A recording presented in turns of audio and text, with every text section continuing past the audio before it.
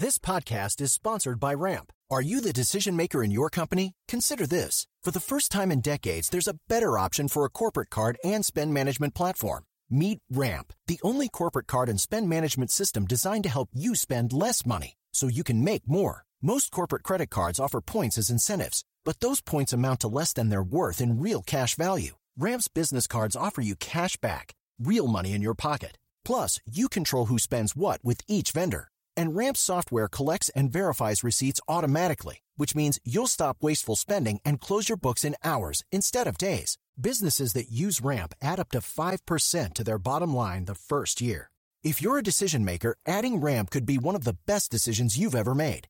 And now get $250 when you join Ramp for free. Just go to ramp.com/easy. Ramp.com/easy. RAMP.com/easy. Cards issued by Sutton Bank and Celtic Bank, members FDIC. Terms and conditions apply. Today is April 14th, and you are listening to Transport Topics. I'm Esmeralda Leon.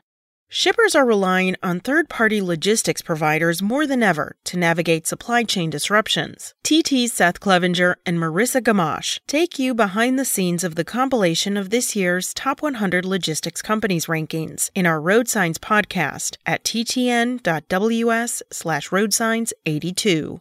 Now let's dive into the day's top stories.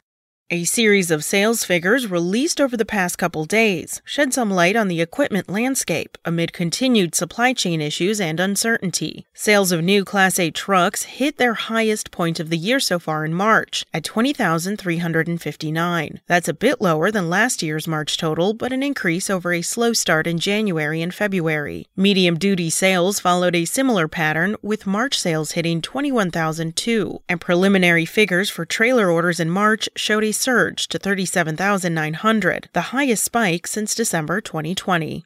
Walmart recently announced it is raising pay for its private fleet truck drivers and launching a new training program. The pay increase means first-year drivers now can make up to $110,000. That is 26% higher than the average pay previously. Additionally, the Walmart Private Fleet Development Program is open to company associates and will help them earn their truck driving certifications to then join the private fleet.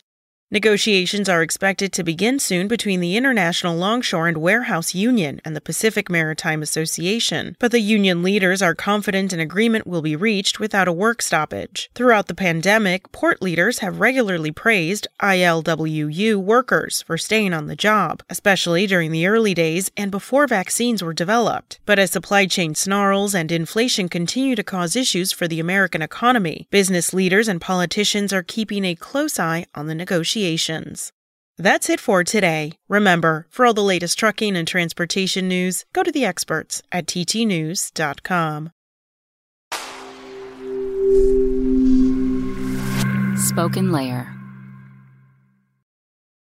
Hey guys, it is Ryan. I'm not sure if you know this about me, but I'm a bit of a fun fanatic when I can. I like to work, but I like fun too. It's a thing. And now the truth is out there. I can tell you about my favorite place to have fun. Chumba Casino. They have hundreds of social casino style games to choose from with new games released each week. You can play for free anytime, anywhere. And each day brings a new chance to collect daily bonuses. So join me in the fun. Sign up now at ChumbaCasino.com. No purchase necessary. VGW Group. Void where prohibited by law. See terms and conditions. 18+.